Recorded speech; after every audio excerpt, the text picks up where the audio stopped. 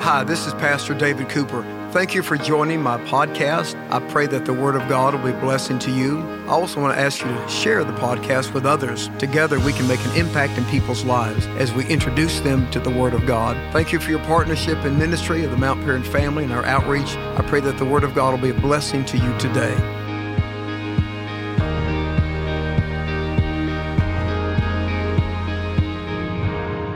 Today, we're going to talk about the gift of faith as we look at the gifts of the Holy Spirit found in 1 Corinthians chapter 12. Paul refers to this particular gift by writing, "Now the manifestation of the Spirit is given for the common good. To the one, or to the one person or one believer, there is given through the Holy Spirit faith by the same Spirit."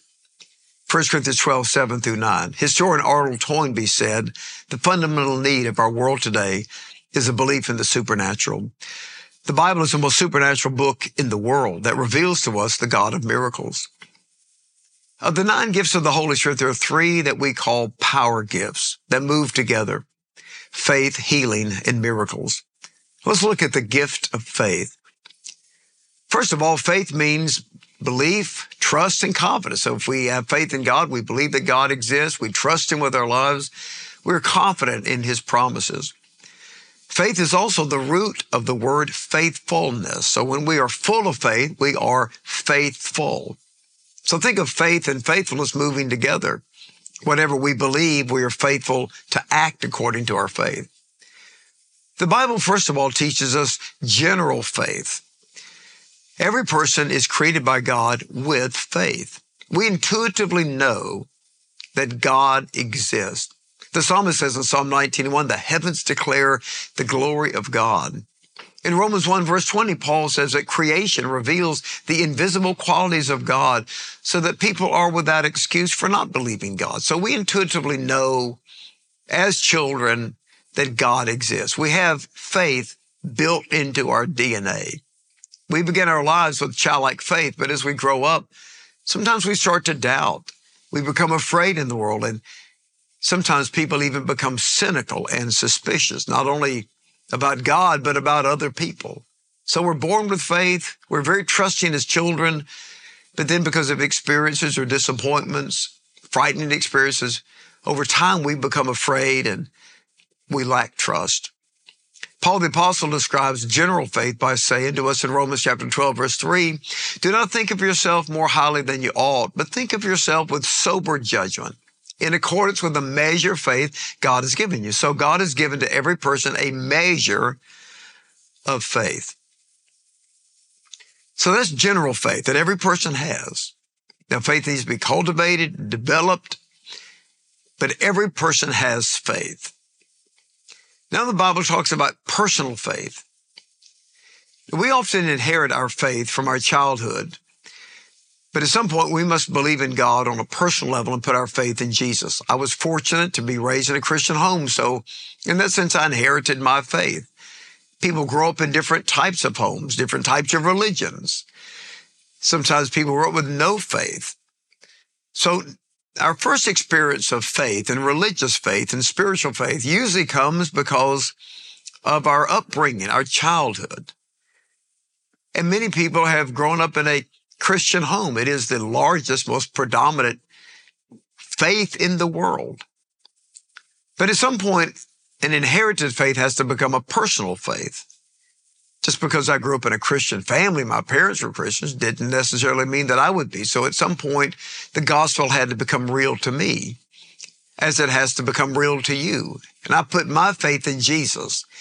And so Jesus calls every person one-on-one at some point to put their faith in Him. So there's general faith that everybody has, but personal faith is when you believe in God for yourself and you, as a Christian, put your faith in Jesus. Now, what does personal faith mean for a person? We say, well, I'm a person of faith in God. First of all, it means a recognition that God exists and that He's active. Hebrews 11:6 says, "Without faith, it is impossible to please God. But whoever comes to God must believe that He exists and that He rewards those who diligently seek Him." So when we say, I believe in God, we're saying, I believe God exists and that He's at work. He rewards us for seeking Him. Personal faith is also a reception of Jesus. We talk about receiving Jesus because that's what it says in John chapter 1, verse 10 and 12. It says that Jesus came into his own, but his own received him not. But as many as received him, to them gave he the right to become the children of God, even to as many as believed on his name. Becoming a Christian means I receive Jesus as my Savior. It's very personal. In John 14, verse 1, Jesus said to his disciples, let not your hearts be troubled. You believe in God, believe also in me. In Romans 10 and 9, we read, if you confess with your mouth Jesus is Lord, and you believe in your heart that God raised him from the dead, you will be saved. So faith is a recognition that God exists and that he's at work. It is, second of all, a reception of Jesus as one's personal Savior. Third of all, faith means a reliance upon God. We learn to trust God in our lives, and that frees us from anxiety and worry. We learn to trust him with our decisions, with our problems, with our opportunities. We learn to depend upon the Lord in prayer. We learn that we can ask and we can receive. We learn that God will guide us and direct us. We learn that when we trust him with problems that we feel better ourselves. Proverbs 3, 5, and 6 says, trust in the Lord with all your heart. Lean not on your own understanding. In all your ways acknowledge him, and he will direct your paths. Trust in the Lord with all your heart. So personal faith is a relationship with God, and you will learn that God is your Father, and that you can take anything to him, get the guidance and the wisdom you need. You can trust him to help you through your problems, and it sets your heart at rest. Faith is not stagnant. It's always growing and developing.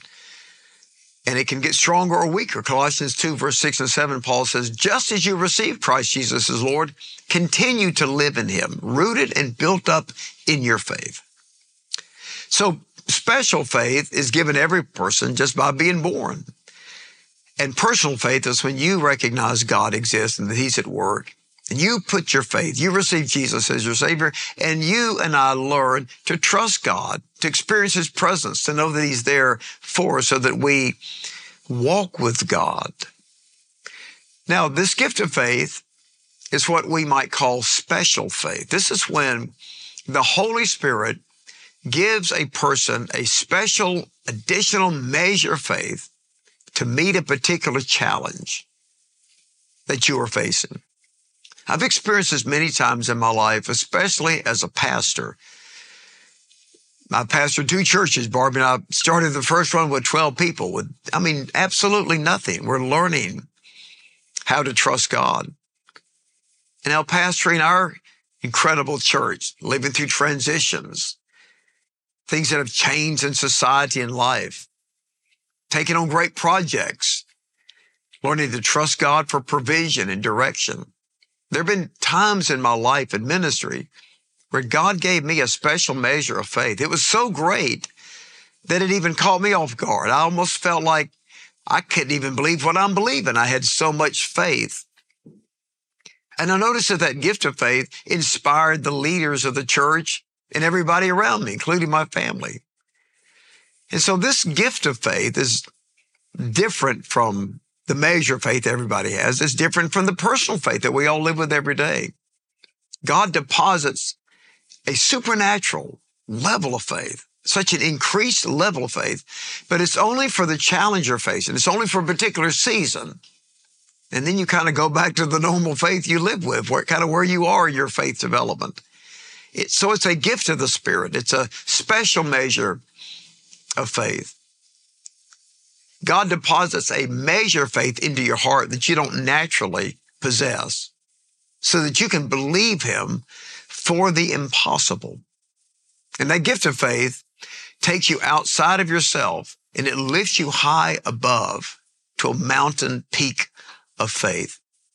And no matter what's happening around you, no matter the odds, no matter the challenges, you have this supernatural ability to believe that everything is going to be okay. Everything is going to work out. As you know, as a church family, we built a whole new campus, whole new church facility. Cost millions of dollars. We've lived through, like everybody, several recessions. I remember in one meeting with leaders and looking at the finances of the church. And everybody's trying to project everything about the future. And I remember the men looking at that and asking me, what would we do? They try to strategize everything. I think strategy is great. But you know, there's what you plan and there's what happens in life. And I'm a little more comfortable with the spontaneous. I love the plans, but I know that God's greater than the plans. And I'm calmed. I had such a spirit of faith that God would provide. We were wise. We were calculated, great leaders. I knew God would provide because God had led us into the development of the campus and the ministry for future generations. And I was able to calm them down. And I said, we got a great strategy. God will provide. And when I said those three words, which is what Abraham said to his son Isaac going up on the mountain when God tested his faith, it just calmed everybody down because I had this special measure of faith. It inspired them. And when God gives you that faith, it's going to inspire people in your family. It's going to inspire people in your company or your business where you work. If you've dedicated it to God, it's going to inspire them in your ministry.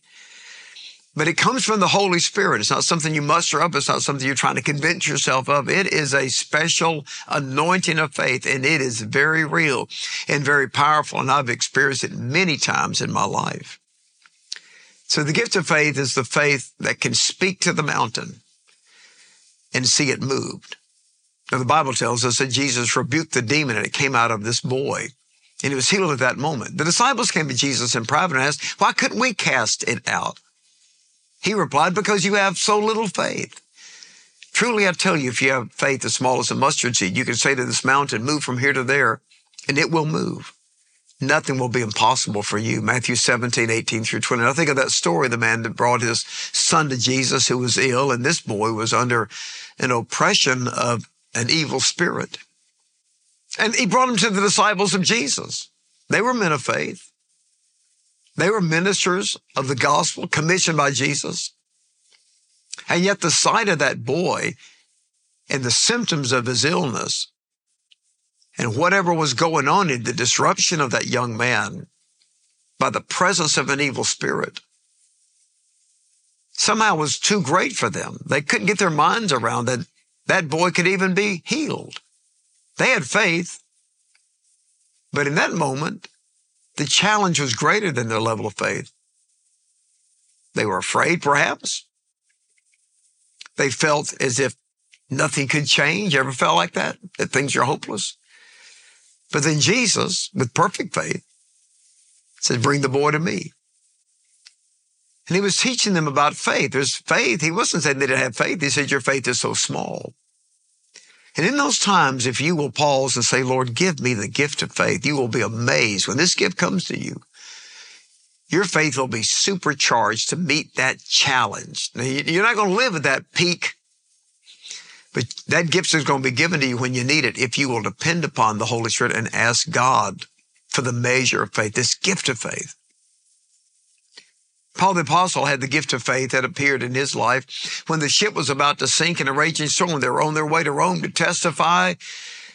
They were out at sea for 14 days, hadn't seen the light of the sun, every day feeling like they were going to drown. They'd thrown cargo overboard. These trained sailors and all the other prisoners, everybody give it. It says that they gave up all hope of being saved in the book of Acts. But then the angel of the Lord appeared to Paul one night in a dream and told him they would all be saved. So he got up the next morning and told the entire crew, not one man will be lost, he told them.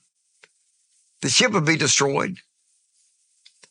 But he said, not one person will be lost. And this is what he said to them. So keep up your courage, men, for I have faith in God. They didn't have faith in God. And you may be in a family right now that everybody's worried, or your church and everybody's frightened, or the business you're leading and you've committed it to God and everybody's wondering how you're going to make it financially. They don't have the faith. They're wondering if you're all going to go down the tubes. But he said, keep up your courage. I have faith in God. And when God gives a person the gift of faith, he or she is able to inspire others. He said, it will happen just as God told me. Nevertheless, we must run aground on some island. That's Acts 27, verse 25 through 26. Don't ever forget that. Nevertheless, he said, this ship's going to break apart. We're going to run aground on an island. We're going to go through some hard times, but not one person will be lost. You see, faith is not some fantasy thinking that you're not going to have any problems. He said, we're going to go through a serious storm. In fact, that ship broke into pieces when it ran on the sandbar. But they got on pieces of the broken ship and swam to shore, but not one person was lost. So they had no faith. And God gave him a visitation. He said, I have faith in God. And they were inspired by his faith. They lived on his faith. And after he said that to them, that I believe God, no one's going to be lost, he conducted what you could call a communion service. They hadn't eaten anything in days. And it says, after he said this, he took some bread and gave thanks to God in front of them all. That word give thanks is Eucharist in the Greek. We call Holy Communion the Eucharist. They were all encouraged. He gave that meal of faith to everyone on that ship, most of whom didn't even know Christ. And they were all encouraged. Acts 17, 35 and 36. Notice that his gift of faith, he had a meal with him. He said, y'all need to eat something. We're going to be okay. Had a meal with them. They were all encouraged. Why? Because of the gift of faith that Paul had in the storm. That gift of faith encouraged them. The gift of faith God gives us in a crisis or a challenge is a source of faith for others. And I don't know what you're facing today, but you can ask the Lord to give you the gift of faith. And God will supercharge your faith, and that faith will encourage others, and it will keep you so focused and on track, you know that it will happen just as the Lord said. Join me for prayer. Thank you, Father, for your word. We praise you for the Holy Spirit who lives with us, within us. And I pray today for the gift of faith to be given to those that are facing a great crisis or a great challenge today. In Jesus' name. Thank you for sharing this time with me in the Word. I want you to do me a favor. I want you to invite as many people as you can to subscribe to my sermon podcast, where you and I together can share the Word of God with as many people as we can. Sunday's coming. I'm looking forward to seeing you and your family for worship this Sunday. God bless you. Have a great day. Thank you for joining me today as we've shared together the Word of God. Let me ask you to download the Mount Paran Church app today so that we can stay connected and you can see all the great services and resources available for you and your family. Follow me on social media and also the Mount Paran Church family. I look forward to seeing you in church to worship, on campus, and online. God bless you. Have an incredible day.